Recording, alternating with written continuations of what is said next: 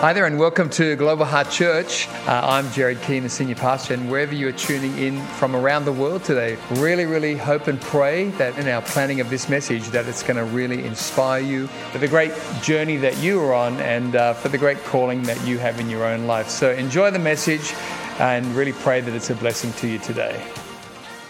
Okay, if you've got your Bibles, we're going to read from Matthew chapter 6, and we have been reading from Matthew chapter 6:33, which is our passage for this year. Seek first the kingdom of God and his righteousness. But we're actually going to start right at the top of this chapter. We're going to do Matthew chapter 6 verse 1, and this is Jesus giving the Sermon on the Mount. Let's read this. It's going to come up on the screens for us. Be careful not to practice your righteousness in front of others to be seen by them. If you do, you will have no reward from your Father in heaven.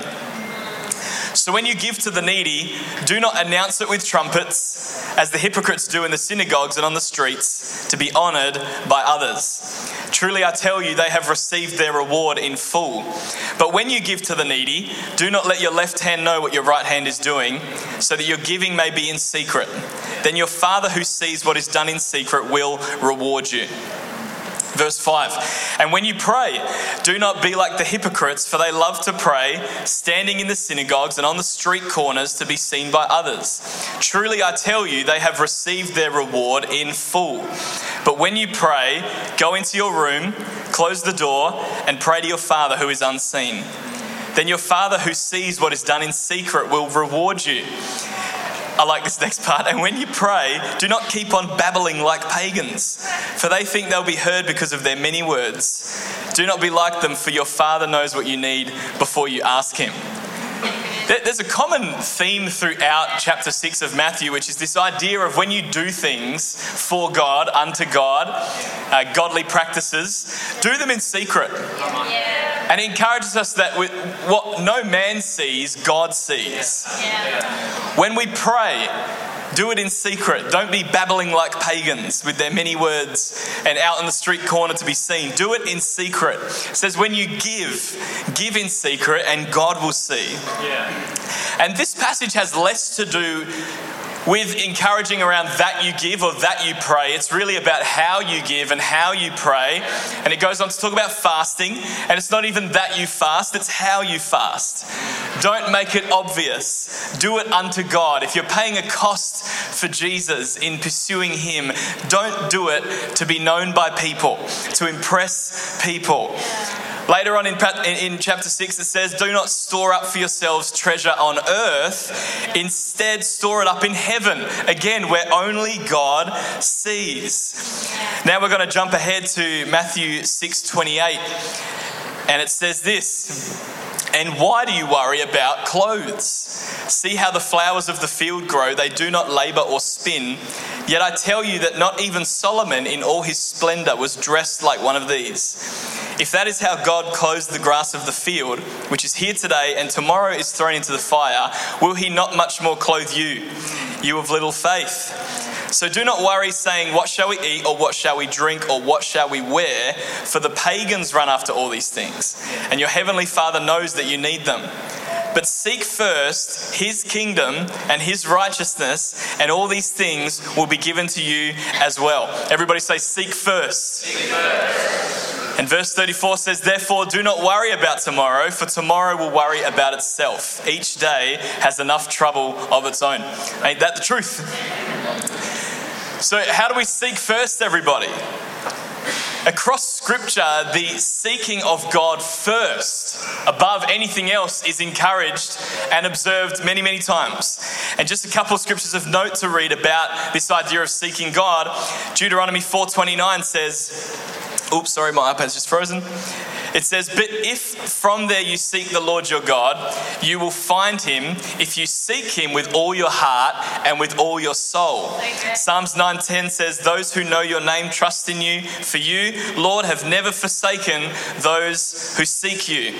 Psalms 14:2, the Lord looks down from heaven on all mankind to see if there are any who understand, any who seek God. Psalms 119 verse 10, I seek you with all my heart, in a beautiful combo with do not let me stray from your commands.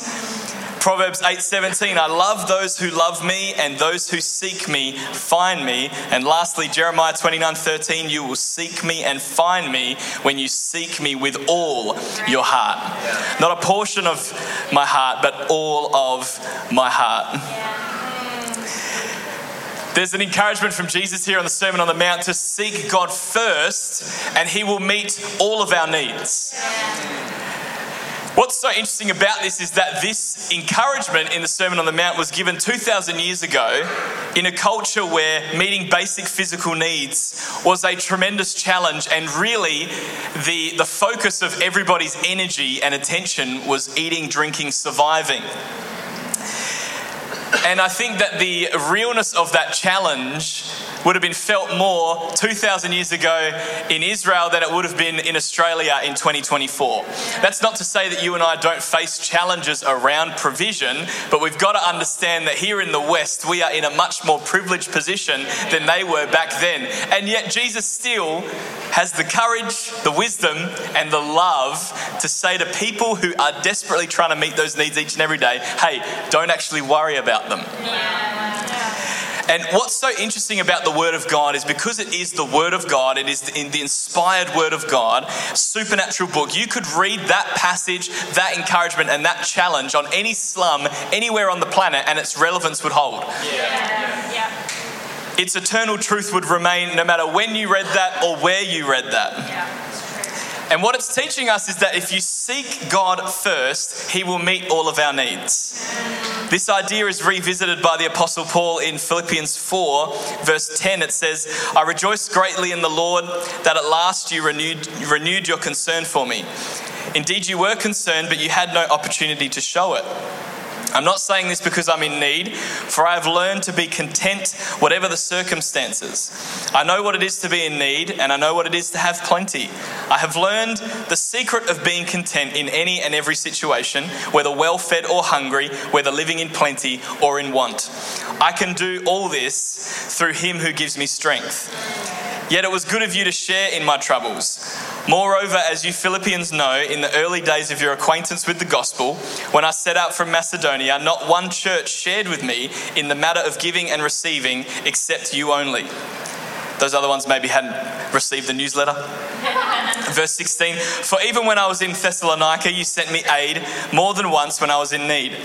Not that I desire your gifts, what I desire is that more be credited to your account. I have received full payment and have more than enough. I am amply supplied now that I have received from Epaphroditus the gifts you sent. They are a fragrant offering, an acceptable sacrifice, pleasing to God. And verse 19, and my God will meet all your needs according to the riches of his glory in Christ Jesus. To our God and Father be glory forever and ever. Amen. The question is for us, if I don't worry about my life, what I eat, what I drink, and what I wear, pretty quickly I could be stuck in life, thirsty, starved, and naked. And it's like, God, you wouldn't allow me to be hungry, thirsty, starved, and naked for the sake of the gospel, would you? I'm pretty sure those words describe the disciples most of the time. Hungry, thirsty, starved, naked, beaten. And even the Apostle Paul, when he's writing about the position that he's in, that he's grateful, he's content, he is not in a position of having more than enough. So what does this mean? It means that we do need to make a shift in our mindsets as believers out of a mindset of survival and into a mindset of service. That we live a life higher than those concerns. And I know what you're thinking, because I think this too. It's like, yeah, but I am concerned about those things. But there's an invitation from God to not worry about those things when we live under his lordship and our life is truly seeking him first. There is provision under his lordship, but there is not outside of it. What our desire should be as Christians is that my eyes, my mind, my energy, my money is fixed on Christ. His word shows us time and time again that he will give us everything we need to live under his lordship. Matthew chapter 6 from the start to the end, really what it's about living a life of devotion to God. It's having a concern for his kingdom and the ways of God more than a concern for anything else. It's about any sort of practice, spiritual practice being done unto God alone. If no one ever saw anything you ever did again for God, would you still do it? Yeah. Would you continue to serve God in the way that you are if no person ever saw it? Yeah. That's good. This passage is about a life of devotion to one, where the seeking of his kingdom and his righteousness in our life is number one. And it's really about living life for an audience of one. Yeah. And that audience is God himself. Yeah. Hebrews chapter 12 verse 1 says, "Therefore, since we are surrounded by such a great cloud of witnesses, let us throw off everything that hinders and the sin that so easily entangles, and let us run with perseverance the race marked out for us." Listen to this verse 2, fixing our eyes on Jesus, the pioneer and perfecter of faith. For the joy set before him, he endured the cross, scorning its shame, and sat down at the right hand of the throne of God. We're being cheered on by a great cloud of witnesses, but we're not even supposed to look at them. We're supposed to just continue to fix our eyes on Christ. An audience of one. If we get a revelation every day that when we wake up, I am living for God alone, it will affect where you look. It'll affect where you receive your value and validation from. It will affect the decisions that you make. It'll affect what goes on in your heart and in your motives. I don't know if you've ever been in a swimming race. I have, but never successfully. I was that kid that would be at the arena Joondalup sitting for 6 hours for one 3-minute race. Any friends here? Amen. But I know with swimming, I experienced this once before where I dived in the water, the gun's gone off, I'm in, and if I want to see how I'm going, I need to open my eyes and have a look at the other lanes. Now the problem with that is as soon as I look at the other lanes, I start heading in that direction. And there has been occasions where it has been the 25-metre breaststroke and I'm in lane 4 heading at a good pace into lane 3. And that's a problem. And often it's looking to see how am I going compared to others. Sometimes in racing or in any sort of performance or in any sort of test or challenge, sometimes our eyes can divert to the audience or the onlookers to see are we receiving the applause that we may desire, or to see are people looking at me and I don't want to be seen. And there's this wrestle that can happen in settings like that where we're concerned about being looked at, not being looked at. Who exactly is looking at me? Am I being celebrated or am I being condemned or laughed at? Come on. Just another quick practical analogy to paint this picture is when I started learning drums in school, we used to have an end of term music recital, and you would have everybody come in that's learning an instrument and their parents, and you would perform a song that you've been learning for that term. And I naturally am like a competitive person and quite a prideful person, and I love attention. I just thought to get that off my chest. And so I put an unhealthy amount of pressure on myself for these performances. And my drum teacher at the time, she's a legend and I've kept contact with her. Miss Lush was her name, and she was a fantastic drummer and actually a great teacher. But she used to encourage all of us students before that recital. She would say, hey, during the recital, if you're going to look anywhere other than your drum kit, look straight at me. It's like, okay, why would I do that? She's like, well, essentially, no one else can help you because no one else knows the songs. No one else has the sheet music. She's also holding the iPod, playing the music, but she knows what she taught us. She knows what it's supposed to sound like. She picked it based on my abilities. She can lock me back into time with the song that I'm playing. If I look at my mum's a legend, but she doesn't know what she's doing with drums. Sorry, Mum. And my drum teacher used to say this. She was like, hey, if I think it's good, naturally everyone else will think it's good. Yeah. Because the barometer for what's a good drum performance doesn't rest with my mum. Again, sorry, Mum. Rests with the drum teacher. Here's the interesting thing. She's trying to help me perform well, and she's the one grading me. Yeah. And it's a bit like that with our life and God. Yeah. We've got to just simply look to God for validation, for encouragement, for correction. ultimately for you and I, it is only God and his word that can get us back on track. It is only God who truly knows what it is you're supposed to be doing, how you're supposed to be doing it. If we get lost, he's the one that can get us back on track. He is willing us to a good race, to a successful life. What's so interesting? He's the one marking it. He set it out, he's watching it, he's cheering us on, and he ultimately decides as the judge. An audience of one. We would know so many movies where the kid gets up to do the performance and it's a packed out auditorium, they've learnt the big dance or the big flute solo and they do a great job, but they're disappointed and they're sad because there's that one person missing from the crowd. And usually in those movies there's that moment where the door opens and in comes the dad and then the kid's face lights up and the nice music rolls in. And sometimes there's movies where the one person doesn't come in. And it doesn't matter who else was watching, there's sadness because there was one that was missing. What we need to know, everybody, is that we don't have to be in that position of being sad that certain people don't notice us if we get a revelation that God is always noticing us, that God is always watching and always sees us. The book of Judges, chapter 3, there's the story of one of the judges that God raises up, and his name's Ehud. We don't know heaps about his life and a lot of his escapades. We just really know one, which is that he put to death an evil king, which released the Israelites from bondage for a season until they put themselves back in bondage. They'd like to do that. And Ehud, his greatest victory, putting to death this evil king, nobody saw it. Not a single person. The room's empty. The only person, in fact, that did see it was the guy that he killed. So he's not going to say, good job, mate. He's not going to say, awesome job. God would be so proud of you, you did it. It's literally a victory for the kingdom, the greatest thing he ever did with his life, and nobody saw it. Wow. Nobody in person. But God saw it. Yeah. God celebrated it. We know that story because God saw it, and inspired by the Holy Spirit, someone put pen to paper, recorded that story for you and I. We love to celebrate that story of the widow in the New Testament, giving all that she had to God.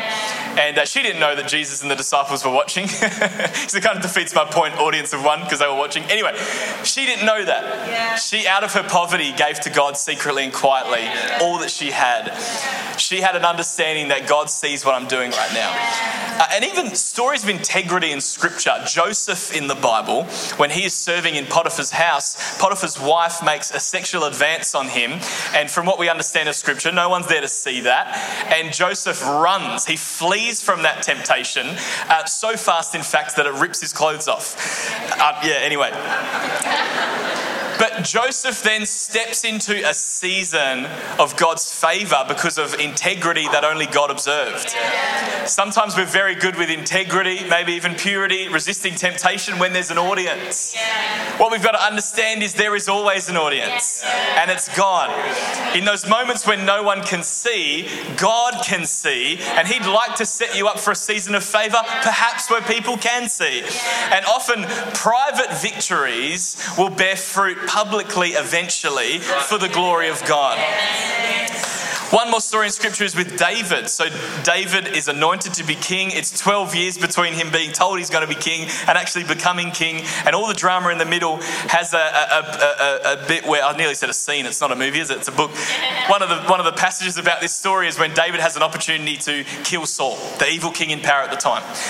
And it says in scripture that all of his army was saying, today's the day that God has given Saul over into your hands. But David goes into the cave where Saul is, and he decides not to put Saul to death. This is a moment that is, observed by others, but it's a moment of private integrity for David, because he could have done something to be celebrated by everybody, or he could have done something to honour somebody, and that is God. He made an integrous decision based on who he believed, whose opinion mattered the most as it pertained to what he did.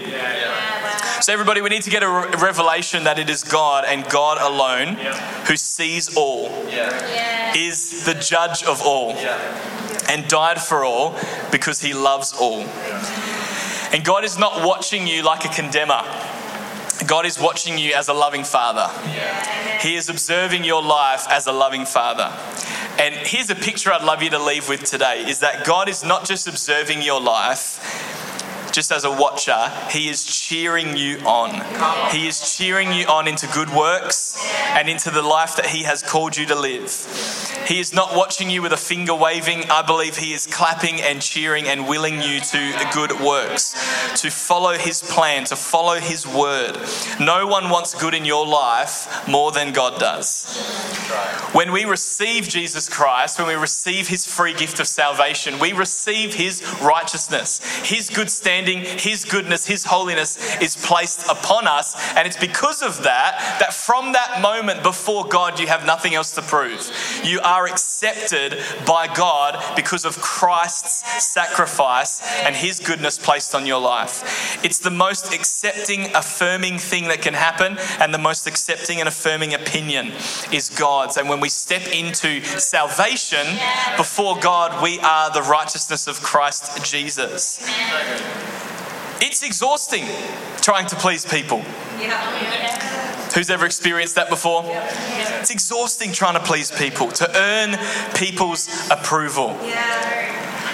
What is exciting for you is that you don't need to earn God's approval. You can receive his righteousness, and then we are approved before God. What if from today you did everything as though it was only God who was watching? What if you left church this morning and you lived your life thinking that only God could see what you were doing? How different would it look? Just in a micro version of that, think about what your social media would look like if you only had one follower and it was Holy God. It's an interesting thought, isn't it? Who follows you on social media usually dictates what you post.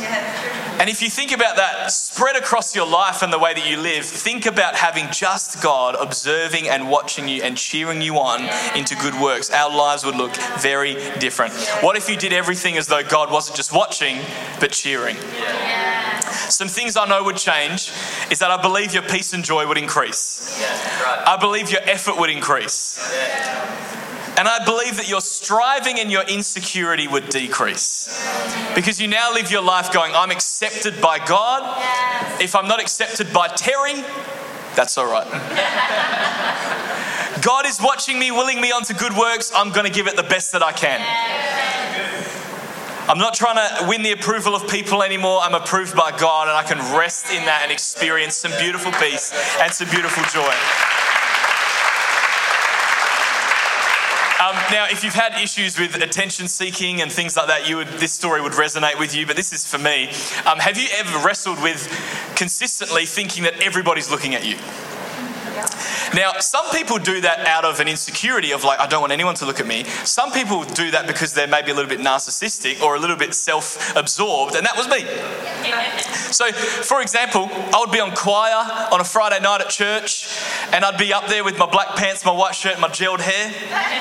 For some reason, even at 14, I thought all of church was watching me on choir, when in fact only one person was, and it was my mum. But I genuinely would come out for choir like thinking everybody is looking at me. They saw me do that weird step. They saw me clap out of time. They saw me get the words wrong. It was this anxiety, but also this unhealthy desire that people were watching me. And I remember as I got a little bit more insecure in high school can do that, got a little bit insecure in high school, and I used to play drums on a Wednesday night for youth. One of the most stressful parts of my week was coming out for altar call, because someone would be preaching and giving an opportunity for people to respond to the gospel, and all I had to do was walk from that hallway across and get into the drum box. You think it'd be easy, but I came out thinking every single person is staring right at me. Don't make a squeaky sound. Don't let your keys jangle. Make sure my shirt's sitting right. Make sure my fringes are crossed right. Being consumed with the thought that everybody's looking at me robbed me of an awareness that God was watching me. Imagine the peace I could have come out with if I was walking in that revelation. Because you know what I'm not thinking about when I'm coming out for altar call like that? I'm not thinking about there's young people here that can respond to Jesus. I could be praying for that. And so my inability to get a revelation that God was watching and my ability to accept everybody's watching me robbed me of a real missional thing that I could have been doing as a Christian and as a leader. Make a shift. If you're like me, make a shift from an everyone is watching me way of thinking to a someone, God is watching me, and the most important someone. And that is also true not just of the watching, but of the judging. Sometimes we're like, everybody's judging me. Our concern should be, God is judging me, and I've got to live out of that place. Only God can truly judge our heart. We can also go from an everybody knows what's going on in my life, everybody knows. We've got to be concerned with, hey, God truly knows. Making a shift from trying to be seen by everybody to getting into an awareness that I'm seen by God. Getting away from, this is a big one, I need to be liked by everybody, to having a revelation that I'm loved by somebody, and it is my Creator. Not everyone's opinion should matter to you. Now, don't take this message to the extreme where it's like it's an audience of one. God doesn't mind about what I do here, and here, and then you end up just being a bit nuts. Don't do that. We should have healthy people in our lives. God never does anything through someone in isolation, and we need leadership and accountability, and that is abundantly clear in Scripture. But not everyone's opinion should matter to you. God's opinion truly matters, and godly opinions from people around us. All right, 3 points as we get ready to wrap this thing up. Point number 1. There are things we do because we think no one is watching. Number 2, there are things we do because someone is watching. And number 3, there are things we do because of who is watching. So number 1, there are things we do because we think no one is watching. Now, one way that this can present in our lives is that we start to not care about what we do.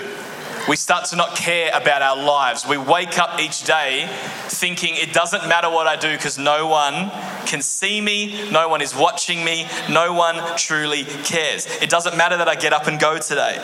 It doesn't matter if I try. That is a lie from the enemy. God is watching, and as I said before, he's not watching with a finger waving. He is willing you on into the call of God on your life. God is our biggest supporter. Colossians 3:17 says, whatever you do, whether in word or deed, do it all in the name of the Lord Jesus, giving thanks to God the Father through him. No matter what you're doing, do it unto God, because God can see it. And anything can become worship when it's consecrated to God. Getting up out of bed on time to have a productive, fruitful day, consecrate that to God.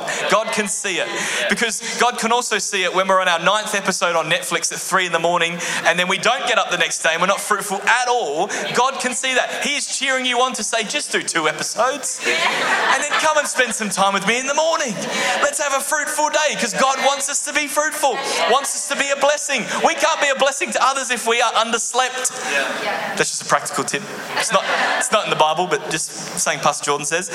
1 Corinthians 10:31, whether you eat or drink or whatever you do it all for the glory of God. Galatians 1:10, am I now trying to win the approval of human beings or of God? Or am I trying to please people? If I were trying to please people, I would not be a servant of Christ. We're living to please God because God sees us. He is watching and cheering us on. Number 2, there are things we do because someone is watching. Just a practical example of what I'm talking about here. I don't know if you've seen the trend on YouTube where people do nice acts of charity for homeless people or people in need. And I think that's great. We need more people doing kind things for people in need. What I discovered though, a couple of people my age that do that on YouTube, specifically one, because I read an article about it and I digged in to make sure it was true. He bought a sandwich for a homeless person, and he gave the homeless person all of 3 seconds of screen time. And he had about 8 minutes himself, and it was like, I'll just use the name Jerry. He's like, hey guys, Jerry here. We're out in the streets. We're going to do some kind thing for some homeless people. And there's like a nice homeless gentleman like sitting there, and the guy's like, here's a sandwich, bro. Like, awesome, peace out. And the guy's like, oh, okay. And then it's back to Jerry again. He's plugging his channel, like, share, subscribe. I found out he made like, I think it was $38,000 off that video by giving away a $4 sandwich. And he was plugging all of his stuff like non-stop. And I thought, whoa. Like that, and then I was like, I wonder if he did more. Of course he did more. He's making bank off doing some generous things publicly online. That's not a bad thing to do. I'm glad that guy had lunch. But I'm starting to go, because this continues and it breeds, and there's a whole ton of this stuff on the internet now where it is, I'm publicly doing something for someone because people are watching. Now, there is a chance, and I'll open to being corrected, that he does that in his spare time and doesn't upload it. There's a chance that happens. But there would be a lot of people where that doesn't happen. And it's this thing of like, I'm going to do good things because I am being watched right now. And we would know this in a class setting. It's like, well, maybe you weren't like me, but I'm running amok, doing crazy stuff. As soon as I feel the teacher's eyes come over, it's like, I'm back to being just the ideal student.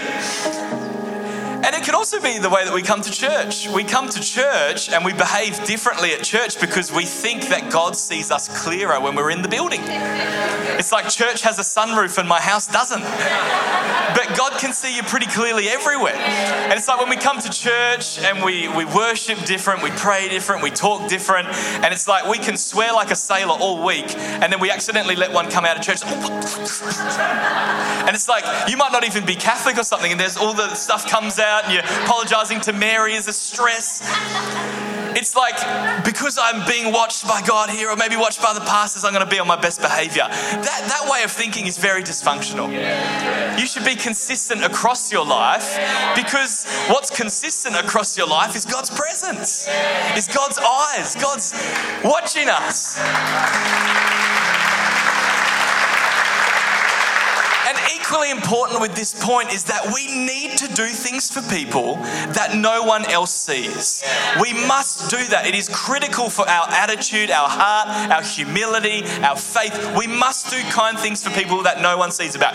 If you do something great for someone, don't post it. Don't have to share all that stuff. We don't have to do that. And equally true, if you're doing something for God, again, you don't have to tell everybody about that. You could be on a 40-day fast and just keep it a secret. Yeah. That'd be awesome. Imagine how special that would be between you and God, because you are doing it only for God. Nobody else knows. It's like those times when you, like the widow, when you make an offering to God that no one else sees. There is something holy and special about that, because the motive is pure. I'm not dropping the coins in so loud that Pastor Luke goes, oh, $3.70, that was loud, like whatever it is. I'm not going to post online, hey, I stepped out this week and gave, and I just can't wait to see what God does. Everyone on social media like, oh, cool, man. Like, probably could have just kept that to yourself, but that's all right. We've got to do things for God and for people that no one else sees. Otherwise, we're revealing the motive that I'm doing this to be celebrated, doing this to be received, doing this to be accepted. When you are under Jesus Christ, you're already accepted. You're already celebrated. You don't have to do any more of that stuff. Last one, number 3. There are things we do because of who is watching. Now, if you're married or anything like that, you would understand this with when you have a romantic interest in your life, you do certain things when they're in the room. You behave a certain way. I remember when I was interested in Bianca, and we weren't dating yet, but I was in hot pursuit. I wanted to date Bianca. When she was around, I was like such a man of God. I was like a man of faith. I walked a little bit taller. My voice was a little bit deeper. I was opening doors for everybody, I was just being a legend, buying people lunch and then afterwards being like, why'd I do that? I wanted to come across like absolutely awesome. And the same is true when we're trying to get in somebody's good graces. And this can happen too, like even with a parent. Sometimes you get busted by one of your parents. And so then after that, anytime they're around, like because you feel convicted, you feel embarrassed, you want to get back in, not realising that you're always in their good graces, right, with a godly parent, but you're trying to be really good. So your mum comes in the room, you quickly start drying a dish or something like that. You start putting a T-shirt out, whatever it is. When you're married too, if you're having an argument with your spouse or something, and then they're in the room, you start to do stuff extra because of who is watching. We be different, we try to make a good impression, and we're trying to get into someone's good graces. And it's like that with God. Sometimes we have times where it's like, hey, because God is watching, I'm going to adjust this. But that's not a momentary thing. That is an everyday thing. It's an every moment thing. And what you need to know, that idea of getting it back into someone's good graces, you don't have to do that with God. You don't waver in and out of God's good graces when you are under Christ's gift. When God looks at me, he sees the righteousness of Christ. And I don't have to, when I'm at church or when I'm around the things of God or whatever it is, if I'm in God's presence, I don't have to quickly grab something and start to dry it and get back into God's good graces. I understand that, God, I'm always under your favor now because of Jesus. I'm always loved by you because of Jesus. And because of that, I'm just going to dry stuff because I'm loved. I'm accepted. I'm not doing it out of fear. I'm not doing it out of worry. I'm not doing it out of concern that I would step out of your love. When we put our faith in Christ, everybody, we're made new and we're adopted into the family of Christ. We are called and we are accepted. The righteousness of Christ, the goodness of him, his holiness, his worthiness is placed upon us. And what's great news for you and I is that if we didn't do another thing for him, we still could not escape his love. Even today, if you leave church and don't do another thing for God, he still loves you. He couldn't love you more. He loves you so much. He is watching on. He's watching your life. And he is cheering you on as a loving father on into good works and on into your calling. If you are saved, if you're born again, you're under God's favor. He is pleased. However, he's not always pleased with our choices. Give you an example. My son Micah, absolute legend. Party on legs. I think he's Caitlin's 2IC in the crate. She's a champion. But when Micah was younger, he used to have a fascination with our dishwasher. I wish he'd empty it from time to time, but he loved to play with it. And I would often, whilst in the kitchen doing something, find him pressing buttons, opening it, all that kind of stuff. So I love him. I couldn't love Micah more. He's an absolute champion. He will never be out of my good graces. He might be in timeout, but he's not out of my good graces. I will always love him, accept him no matter what. But when he does things like that, I get down on his level. I say, Micah, the dishwasher is just for mummy and daddy, not for Micah, okay? Okay. Turn around, and then I hear that doo-doo-doo. Micah, mate, dishwasher just for mum and dad. Do you understand? Yes. Okay. Back over here. Doo-doo-doo. Look back over. One time I found him in the dishwasher. And in a moment of frustration, I was tempted to run a quick rinse. But that picture, I've had modelled to me by a godly father how to, work in those situations, and I've observed godly dads in our church like Ross and Pastor Luke with their kids, how to interact with our child in this situation. You get down their level, you try and teach them. And sometimes God finds us in the dishwasher where we will never be outside of his love and outside of his good graces again, but there's moments of teaching where he gets down onto our level, and he's done that by Christ coming to the earth. He's given us his word. He's trying to teach us. He's trying to help us. But the picture I'm trying to paint is that, like me in that situation, I'm not accusing Micah. I'm not condemning him. I'm not saying, because you've done that, you are not my son. Because you've done that, you've got to do this to get back in my favor, in my good graces. That's not how it works. I can be annoyed by his choices, but still full of love in my heart for him. And that is God and you. God can be frustrated, unpleased with our choices, but he loves you. His love and acceptance should spur us on into living for him, into living according to his word. Knowing that I don't have to exhaust myself living for God's approval, I have peace in my heart. I can have rest in my soul. And when I've got God's approval really solidified in my heart, I don't need yours. Sorry to say. That's so freeing. And endeavour to be someone who is free from the approval of man because you are so aware of the approval of God. And how you do that is by faith, stepping into that relationship with Jesus Christ, receiving of him, being in his word, being in his presence, aware of God's love each and every day for you. Be set free from living for the approval of others by being aware of God's approval of you because you've received Jesus Christ in your life. Live for an audience of one. Don't live today and live under the pressure of man anymore. receive God's love, forgiveness, and life today and be changed forever. So, thank you so much for joining us online today. Really great to have you with us, and special thanks to those also who give online. Your generosity is making the way for others to hear the message of Jesus both here in Australia and around the world. If you enjoyed today's message, I'd love to encourage you to share this message with a friend, a workmate, a family member, and let's believe together that it will powerfully impact their life for good in Jesus' name.